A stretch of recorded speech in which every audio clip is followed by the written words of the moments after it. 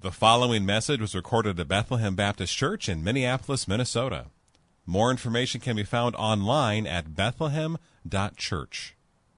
We continue this morning in our series, walking through the book of Acts. And let me just give you a quick review, in case you're jumping in. In Acts 1, after his resurrection from the dead, Jesus appeared to his disciples, and he taught them over the course of several days, and told them to wait for what the Father had promised, the Holy Spirit, and that they would be witnesses all over the world by the power of the Holy Spirit. And then before their eyes, he was lifted up in a cloud into the heavens, where he now sits at the right hand of God the Father. That's chapter 1. And then in chapter 2, the day of Pentecost arrives, and God's promise to pour out his Holy Spirit is fulfilled by Jesus as he pours out the Holy Spirit on the disciples, and all of them are filled with the Holy Spirit, men and women, young and old, and there's this loud sound of a wind and a strange flame-like, fire-like presence over their heads, and what's stunning, and what Luke seems to make most of, is that the disciples were enabled to speak the languages of the gathered people, the crowds in Jerusalem, in order that when they would speak the gospel, the crowds would hear the gospel in their own native dialects.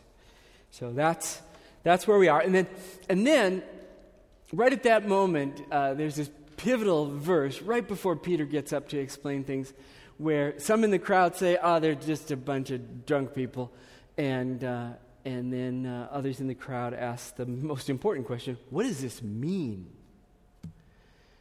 And then in Acts 2:14, Peter speaks. And, just think about Peter. We know a lot about Peter from the Gospels. Peter who often is the first to jump in, or Peter who's often the first to speak. He seems impulsive sometimes, and regrettably, Peter, who the night Jesus was betrayed and arrested, the night before Jesus was crucified, Peter, who denied that he even knew Jesus 3 times. This Peter, who after Jesus rose from the dead, one of the first things Jesus did is he went to Peter, and he restored Peter and gave him the task of tending his people, shepherding his church. And so it's that Peter that stands up with all the confidence of restoration from Christ. And he speaks. I imagine him standing up, the crowd gets quiet, and he begins this explanation of, what does this mean, was the question. He begins this explanation with references to 3 Old Testament quotes. And again, we're still in review. 2 weeks ago, Pastor Jason reflected on Peter's first quotation from Joel chapter 2. Last week, Mingjin Tong reflected on Peter's second quotation from Psalm 16. And now this morning, I will take Peter's third quotation from the Old Testament, from Psalm 110. And now I want to read what Peter says in our text, Acts chapter 2, verses 33 through 35. Acts chapter 2, beginning at verse 33.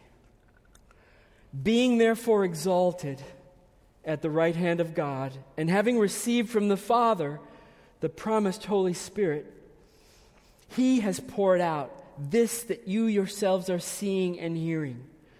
For David did not ascend into the heavens, but he himself says, this is the quote now from Psalm 110, "The Lord said to my Lord, sit at my right hand until I make your enemies your footstool." So my main point before I pray is this: the outpouring of the Spirit at Pentecost is evidence that God has exalted Jesus Christ as Lord and King. Let me pray. Father in heaven, thank you so much for your word here. I pray that we would not be like those in the crowd who miss what's going on. They're just a bunch of drunks. No, Father, help us to see. Help us to know Jesus as he's portrayed here. Help us to believe in Christ and rest in him for all your promises and all our good, even the forgiveness of our sins, and for all your promises fulfilled through him for us. For us. So I pray that the outcome of this morning would be that you'd strengthen our faith to believe in this gospel of Jesus Christ, our Lord. In whose name I pray. Amen. I don't know. I don't very often have really nice outlines. I have not a nice outline to tell you about. It's just the way it came together. Here's my not nice outline, just so you can follow along. Four chunks, 4 units.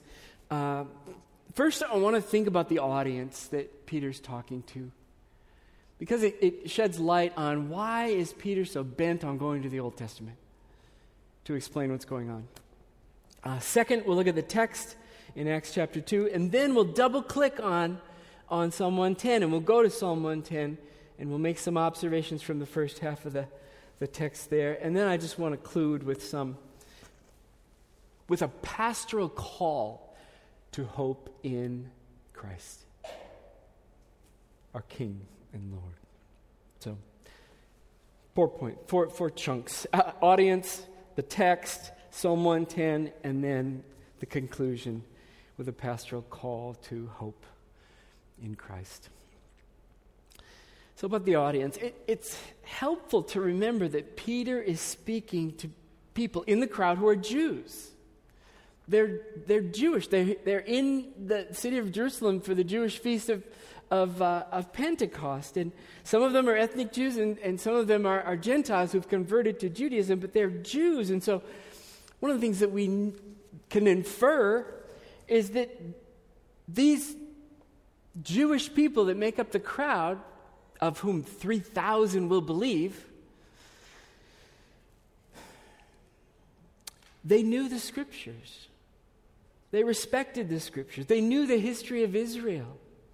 They knew of King David, the great king, a man after God's own heart. And they knew, likely, some of the prophecies of the Old Testament that there was coming a day when God would make a new covenant with his people, and it would be marked by the Holy Spirit, and that there's a day coming when one would come, a descendant of David, a branch from David's tree would come and sit on David's throne, and this future king would have divine qualities, and he would rule forever. He would not only rule forever, but his peace that he would bring would last forever. And he would rule in such a way that God's justice would be known and felt and experienced. People would live in justice, and people would live in righteousness. And this is this whole collection of promises in the Old Testament are about, we could call it the Messiah, that would be the Hebrew word, about the Christ, this descendant of David who was promised to come. And yet, at the time of Christ, people did not know whether he had come or not. And all that's to say that the crowd likely knew their Old Testament. They knew the messianic promises. They knew the promise of the new covenant. And so, I just think of them as a people who lived with a longing. I mean, do you know what I'm talking about? Some sense that you live in a world where things aren't right. And you look into the Bible and you see the promises of God, and you have a longing, Lord, do that. There were people living under Roman rule and Roman occupation.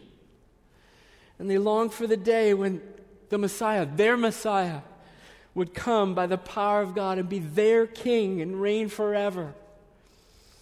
They were people who had experienced injustice and wrongdoing at the hands of ungodly rulers and wicked authorities and evil people.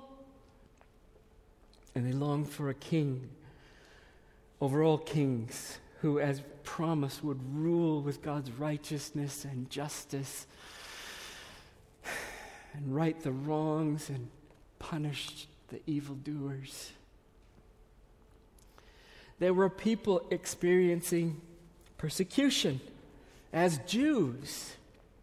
And soon as we know from the book of Acts, that persecution will break out and flame up against Christians. They long for Messiah to come and bring shalom, a lasting peace and well-being, the way things ought to be. They were people, as we are, familiar with suffering in its various forms. And they longed for the day when Messiah would come and bring good news to the poor and bandage up the broken-hearted. Interesting, isn't it? It's not merely bandage up the broken. It'd be true too. Bandage up the broken-hearted. Proclaim liberty to the captives and comfort to those who mourn. Lord, bring on the day. And they were a people who longed for the promised day of the Lord's grace and favor. If they read their Old Testament,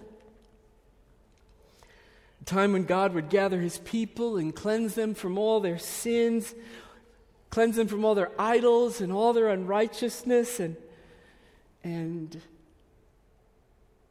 I hope they longed for the day when God would take out their heart of stone, unbelieving, rebellious toward God, and put in a heart of flesh by the power of the Holy Spirit to cause them to love God and walk in his ways. It's just a longing, I imagine, in these people. Let me read out Ezekiel 37:23, one of the promises. But I will save them from all the backslidings in which they have sinned, and I will cleanse them, and they shall be my people, and I will be their God. My servant David shall be king over them, and they shall all have one shepherd. I tell you all that to tell you this, that when Peter grounds his explanation of what does all this mean at Pentecost in 3 Old Testament prophecies about the Messiah and the new covenant, he's hanging the present events on that are happening before their eyes on the history of God's people, on the history of God and his kingdom and what he's doing. He's hanging these current events on the history that God is unfolding and has promised to unfold. And so I believe he has their attention. Why? Because they believe the Old Testament, and deep within they feel a longing for God to make things right. I think he's got them. Evidence would be 3,000 believe. By the power of the Holy Spirit and the Word of God, these promises, 3,000 believe after one sermon. They are leaning in. So now, second part. Let's look at the text, beginning in verse 33, where Peter grounds this meaning of Pentecost in his third reference to the Old Testament. He begins, verse 33, being therefore exalted at the right hand of God, and having received from the Father the promise of the Holy Spirit, he, that is Christ, has poured out this that you yourselves are seeing and hearing.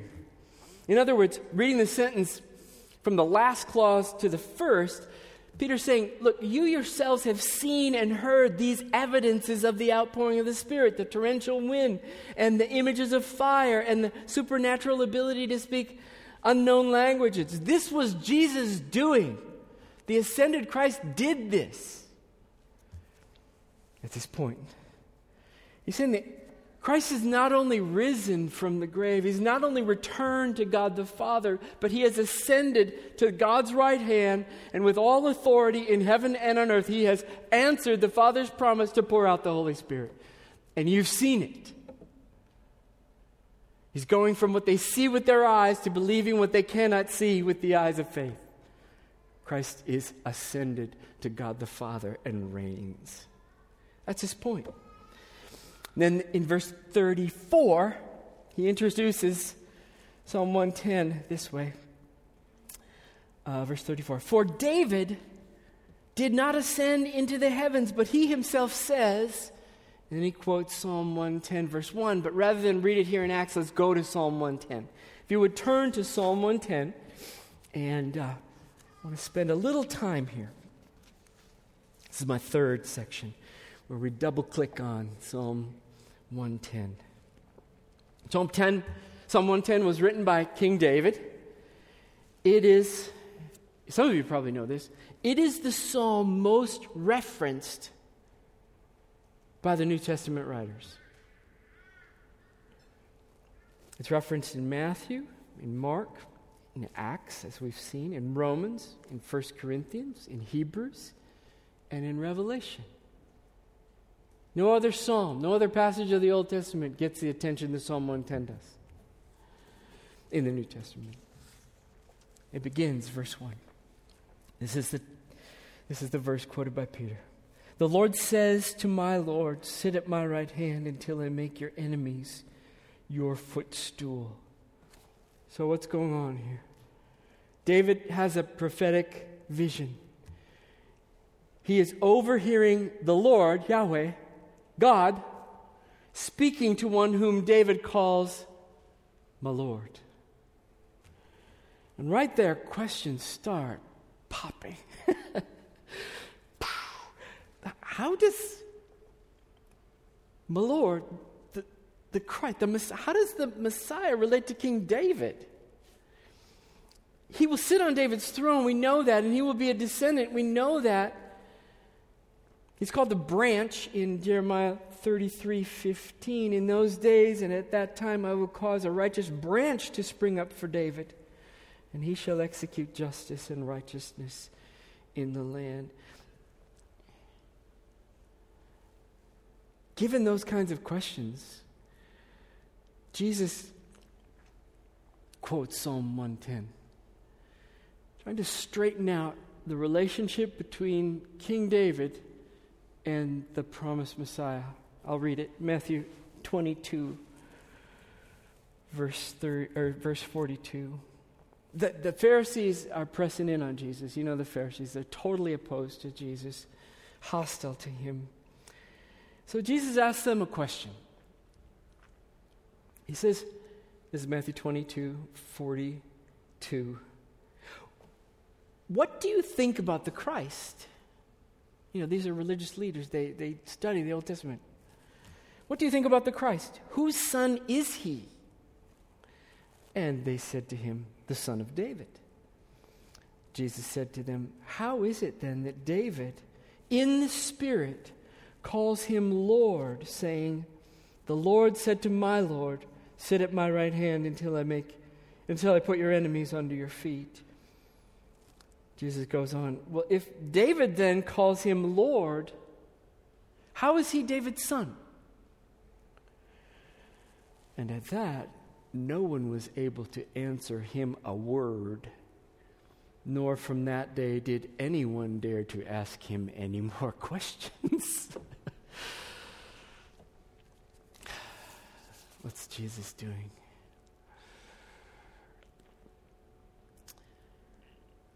Jesus is making clear the relationship between King David and the Messiah. King David is not the Messiah. He was a type. Do you know what a type is? He was a type. There are types in the Old Testament that serve as pointers to a fuller reality yet to come as God unfolds salvation history. A simple illustration: the sacrificial lamb, spotless, pure, slain for the sins of the people, pointer to the Lamb of God who would come and take away the sins of the world, the fuller revelation of God's purposes in salvation history. Same with King David. King David is a type pointing to Messiah, the Christ yet to come. King David died and was buried. Christ died and rose from the dead. King David did not ascend into heaven. Christ ascended to heaven on clouds of glory. King David never sat at the right hand of God the Father. Christ ascended to sit at the right hand of God the Father. And when David sees the Messiah, the Christ in this vision, he is not looking at his grandchild. Rather, he bends the knee and calls Christ my Lord. The Lord said to my Lord, sit at my right hand until I make your enemies your footstool. Now, the Messiah did come from David's lineage through his mother. The branch came through Mary. So, King David is really not Jesus' father. God is. God is.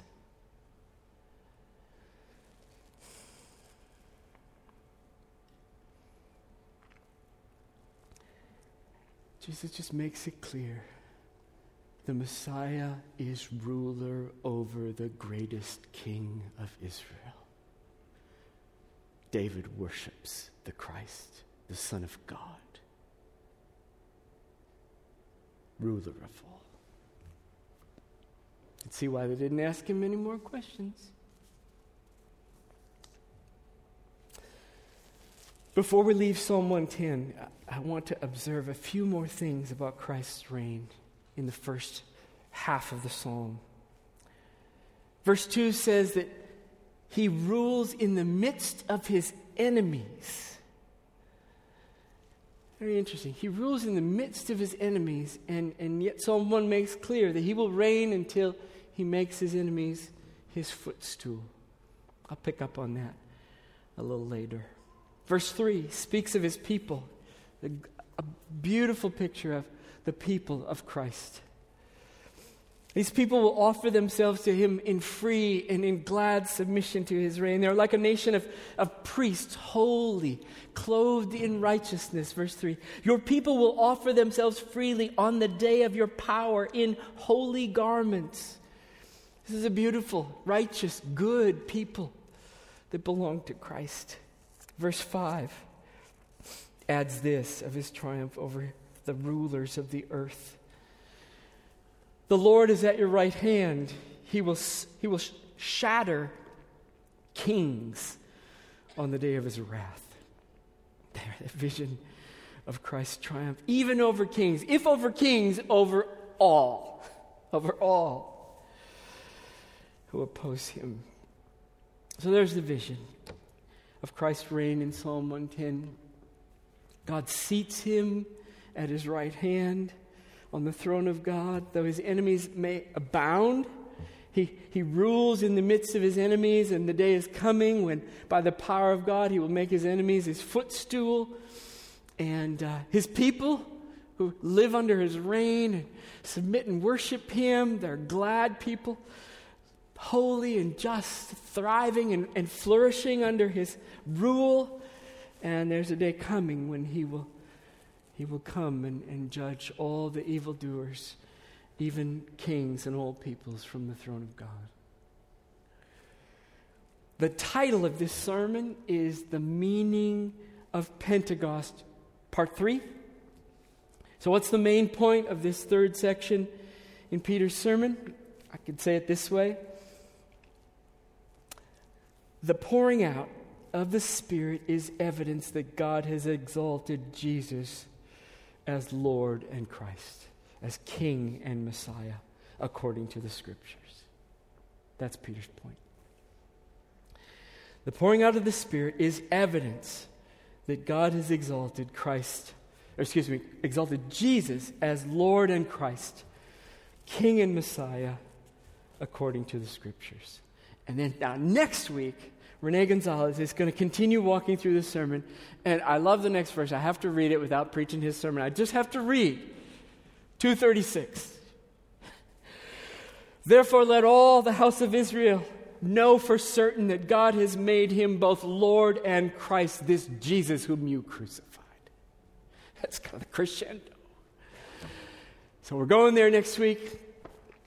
Now let me just ponder, pastorally ponder, devotionally ponder our section, this third point in Peter's sermon about the exaltation of Christ in his reign. It's that phrase in Psalm 110, verse 2, that sticks in my mind right here. He will reign in the midst of his enemies. Christ is seated at the right hand of God the Father. He's reigning. He will reign in the midst of his enemies. And the day's coming when his enemies will be totally defeated and he'll triumph over them. But it's not yet. So that little phrase is what gripped me for this closing. He will reign in the midst of his enemies. Have you ever heard the theological phrase, the already and the not yet? Like that we live in the already of God's promises to us in Christ, and we wait for the not yet. I mean, in the already, Christ has come and lived and died for our sins. He's ascended to God the Father. We trust him, and we receive the gift of the Holy Spirit, and all his promises, past, present, and future, are ours. And yet we live with this longing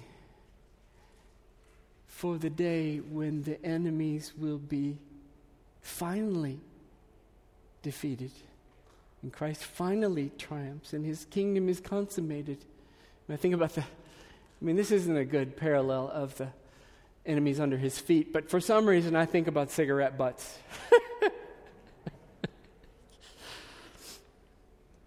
He will reign until his enemies are a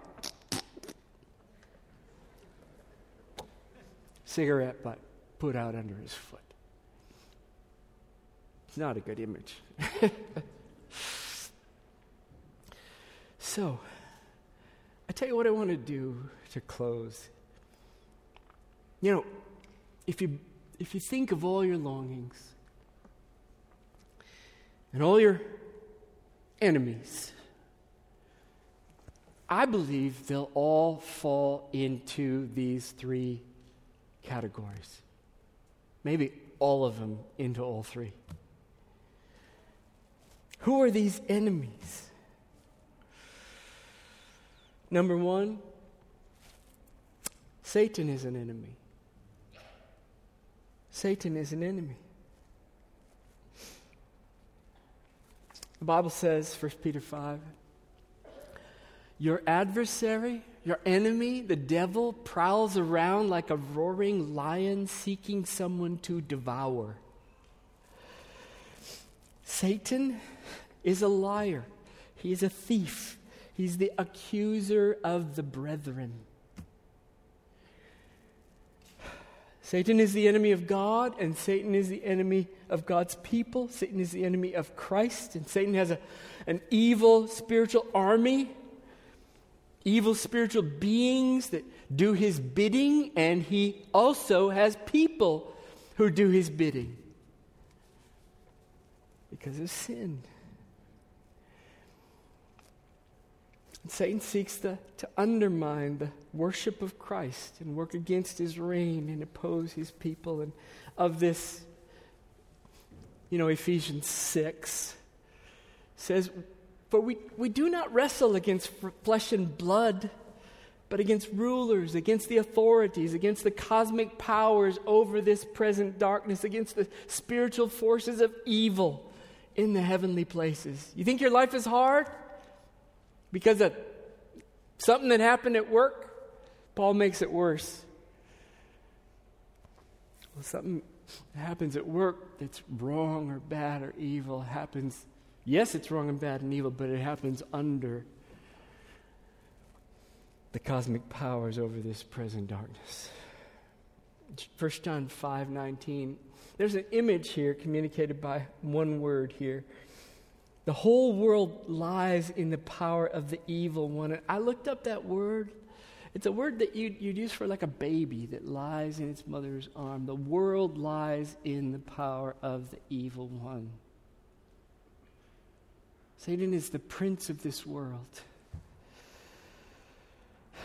Satan's an enemy. But take heart. Christ reigns over Satan. He's king over Satan, the prince of this world. Christ defeated Satan on the cross. Christ will crush the serpent's head, and there's a day coming when Satan will be thrown into the lake of fire, and he will be tormented day and night forever and ever. According to Revelation 20, verse 10, 11, 12. So take heart. You have an enemy. Christ has an enemy. Satan. But Christ reigns over Satan and will utterly, totally triumph over him once and for all. Number 2, sin is an enemy. Sin is why human beings are at war with God. And we are sinners because we're of Adam.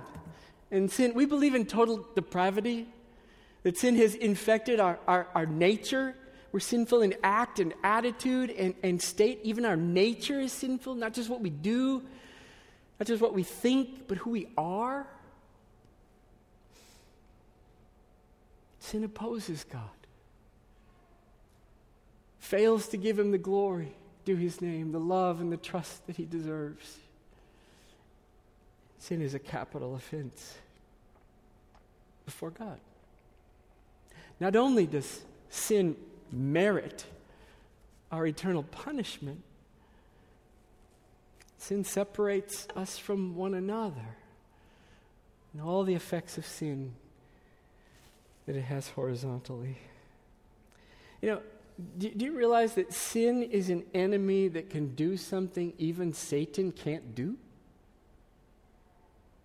Send you to hell.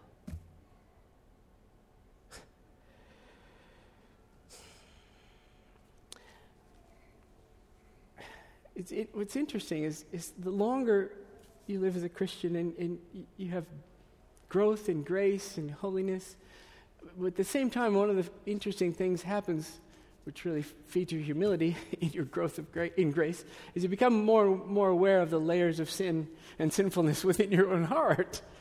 And there ought not be any triumphal Christians. Now, it's coming, but not yet. Paul writes of the helplessness to fix ourselves of our own sins. He says, this is Romans 7, "But I see in my members another law waging war against the law of my mind that wants to do God's will, making me captive to the law of sin that dwells in my members. Wretched man that I am, who will deliver me from this body of death?" Sin is an enemy, but Christ reigns over sin. Who will deliver me from this body of death? Thanks be to God through Jesus Christ our Lord, who gives us the victory. So, take heart.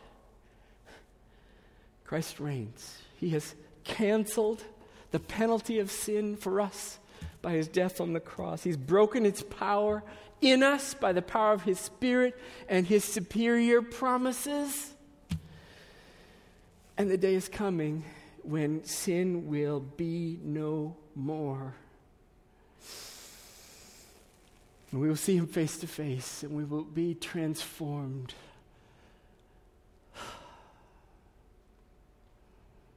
New bodies, new beings, to worship him without the entanglement of sin, all to his glory and honor. One more enemy, death. Death is an enemy. Death is the paycheck human beings get for being sinners. We sin, here's what you get. Death. Eternal death, death. Separation from God, eternal punishment forever. And death, physical death, while we await the last day of judgment. Death is an enemy. Christ reigns over death. 1 Corinthians 15:25. For he must reign until he has put his enemies under his feet. The last enemy to be destroyed is death. For God has put all things in subjection under his feet. Verse 56, still in 1 Corinthians 15. The sting of death is sin, and the power of sin is the law, but thanks be to God who gives us the victory through Jesus Christ our Lord. Death is an enemy, but Christ reigns over death. Take heart. Take heart. The day's coming where he will do away with it, and we will be ushered into eternal life. He's canceled all our sins. He's granted us eternal life in Christ. And the bodies are coming. The new sinless bodies are coming that will live forever in the new heavens, in the new earth. He will wipe away every tear from our eyes. No more dying, no more grief, no more pain, no more tears, as we live forever in his presence, where there is fullness of joy and pleasures forevermore, because Christ reigns over death. He triumphs. So, hope in Christ, your risen, reigning King, Messiah, Christ, and trust him with all the longings that you have in your heart to be fulfilled, because the day is coming when the not yet will be already, when he comes to consummate his kingdom. Let's pray. Father in heaven, thanks so much for your word. And we are a people of longings. And so I pray for a work of faith, by the power of your word, by the reality of Christ's reign. I pray that you put all our longings into the basket of our trust in you, and trust you with all the things that are broken in our world and about us. Put all those things in the basket of hope in you, and trust you as you work out your sovereign reign in our lives, using even the troubles of our lives for your good and our benefit, that we would glorify you even in the struggles. I pray that you give us a faith that you're at work even in those things, as we await the day when you make all things new. I pray these things in Jesus' name.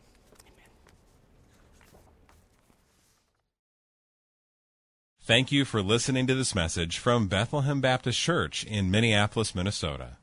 Feel free to make copies of this message to give to others, but please do not charge for these copies or alter their content in any way without written permission from Bethlehem Baptist Church.